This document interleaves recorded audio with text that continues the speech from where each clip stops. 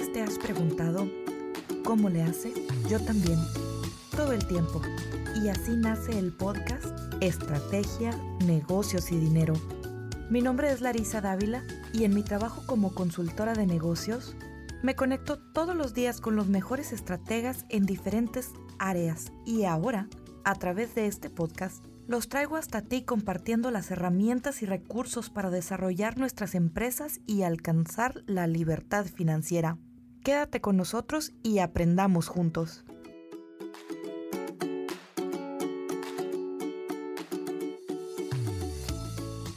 Hola, ¿cómo están? El día de hoy quiero comenzar este segmento con la frase de Nelson Mandela que dice así: no me juzgues por mi éxito, sino por la cantidad de veces que caí y me levanté. Qué bonito pensamiento. Nos enfocamos tanto en ser exitosos que cuando tenemos algún contratiempo o algún fracaso, simplemente nos deprimimos, nos derrotamos y dejamos de lado nuestros objetivos. Lo importante no es no tener fracasos, lo importante no es tener una trayectoria sin tener errores. Lo importante es nuestra actitud y nuestra reacción a la hora de tener un contratiempo. Existe una película que me gusta mucho, que estoy segura de que muchos de ustedes ya la vieron y los que no, se la recomiendo altamente. Es una película que se llama Conoce a Joe Black, o en inglés Meet Joe Black, en la que sale Anthony Hopkins y Brad Pitt. En esta película, Brad Pitt es la muerte y se presenta en la vida de Anthony Hopkins porque quiere conocer su estrategia de vida o su filosofía que lo llevó a ser uno de los hombres más ricos y más importantes de su tiempo. Era tan bueno en lo que hacía que hasta la misma muerte quiso saber cuál era su receta del éxito. ¿Qué pasaría si nosotros el día de hoy comenzamos a trabajar en tener una estrategia de éxito en nuestra vida tan grande que la misma muerte quisiera saber cuál es nuestro secreto? Eso sería magnífico. Es posible que no ocurra, pero la calidad de nuestra vida y de las personas que están a nuestro alrededor podría crecer de manera exponencial. Una persona próspera es aquella que sigue a pesar de las adversidades. Es una persona que tiene alta inteligencia emocional y más que nada tiene bastante estrategia para llegar a sus objetivos más rápido o llegar a sus objetivos con la menor cantidad de tiempo y dinero invertidos en ellas.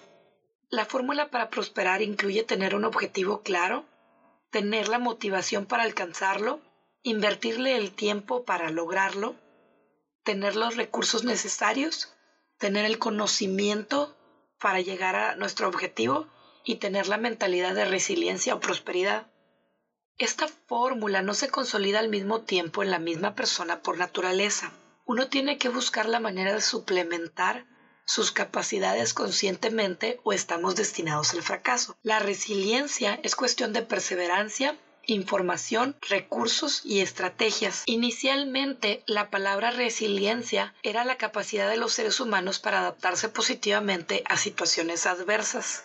En el siglo XXI se ha dividido en 3 tipos de resiliencia. La resiliencia compensatoria, que dice: hago esto porque me falta esto. Yo trabajo porque necesito dinero. Yo voy a la universidad porque quiero tener este certificado o este diploma.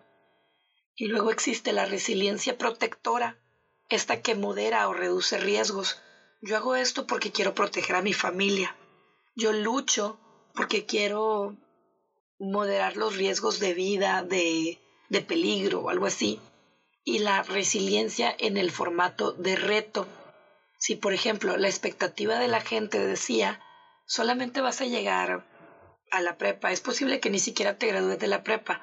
Bueno, uno de manera resiliente toma la decisión educada de no solamente llegar a la prepa, sino que terminar la maestría, conseguir un negocio y llegar mucho más lejos de lo que la gente pensaba que uno iba a lograr. Cualquiera de los 3 modelos de resiliencia están bien o están en lo correcto si uno lo hace con una mentalidad de prosperidad y positiva. De otra manera, a veces la carga de alcanzar nuestros objetivos puede ser mucho más pesada que la felicidad que vamos a recibir a la hora de completar nuestros objetivos.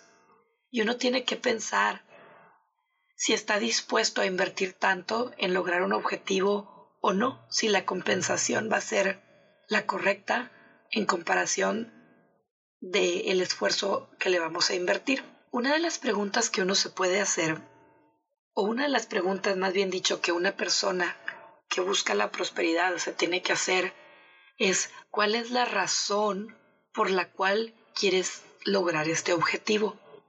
Y muy posiblemente te puede ayudar utilizar 5 porqués. Como por ejemplo, yo quiero abrir un negocio. ¿Por qué? Porque quiero tener dinero. ¿Por qué? Porque quiero mantener a mi familia. ¿Por qué? Porque mi familia es lo más importante del mundo. ¿Por qué? Porque sin ellos no soy nada. Si esa es tu respuesta, entonces llegas hasta un punto bastante noble, bastante positivo, un punto de amor. Pero si al tú hacer los 5 porqués te das cuenta que tus objetivos no son válidos o posiblemente te dan pena o no los disfrutas, entonces es momento de decidir buscar otro objetivo y evitar todo el tiempo y esfuerzo y recursos que le vas a poner a alcanzar tu meta. Después tienes que tener un plan realista. Por ejemplo, ¿voy a llegar del punto A al punto B en 5 pasos? ¿O voy a llegar al punto A del punto B en 240 pasos? Tienes que saber que cuando tienes un objetivo hay una serie de pasos que tienes que tomar y tienes que ser bien claro a la hora de elaborar tu plan para que no haya sorpresas y para que puedas tener un presupuesto de recursos para llegar a la meta. También es muy importante que tengas buenos cimientos. Yo les recomiendo mucho a mis clientes que utilicen la pirámide de Maslow.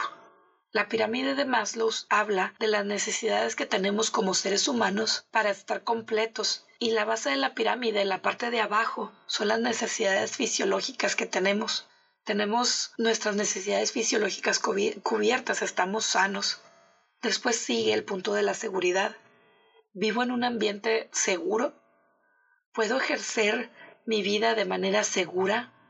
Si yo me lanzo a conseguir este objetivo que tengo, ¿cuál es el peligro que voy a correr? Entonces, en la segunda parte de la pirámide es importante tener seguridad. Si no la tenemos, de todos modos podemos avanzar, pero es posible que nuestra pirámide sea un poco más frágil o que sea un poco más difícil alcanzar nuestros objetivos. Después tenemos que tener un sentimiento de pertenencia.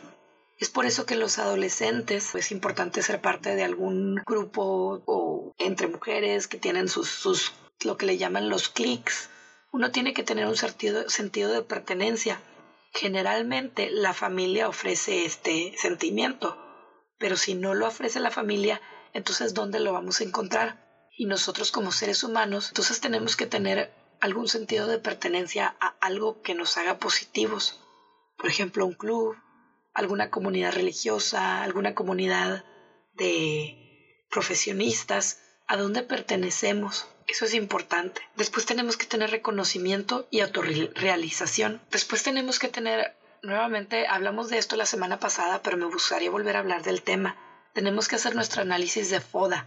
En los análisis de FODA se analizan las fortalezas que tenemos para alcanzar nuestros objetivos, las oportunidades de crecimiento que tenemos o de suplementar nuestras fuerzas para alcanzar nuestros objetivos, las debilidades que tenemos para analizar cómo vamos a buscar oportunidades para complementarlos y las amenazas que tenemos para podernos proteger en lugar de hacerlo de manera reactiva. Entonces, si tenemos esto escrito en un plan para alcanzar nuestro objetivo, nuestro proceso va a ser mucho más fácil que si no lo tenemos. Después tenemos que buscar las herramientas necesarias para nuestro objetivo. Aquí es donde vienen la educación, las certificaciones, la investigación, los recursos y el equipo. Posiblemente va a ser equipo de recursos humanos o posiblemente va a ser equipo de tecnología.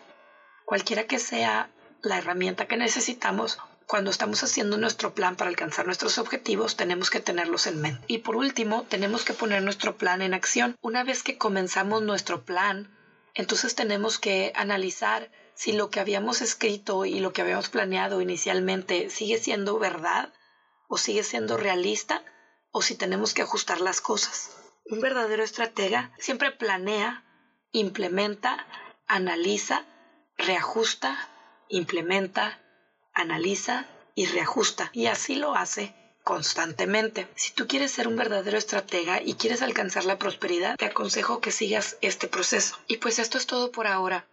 Y por último, les invito a que hoy reconozcan como el principio de uno de los capítulos más grandes de su vida.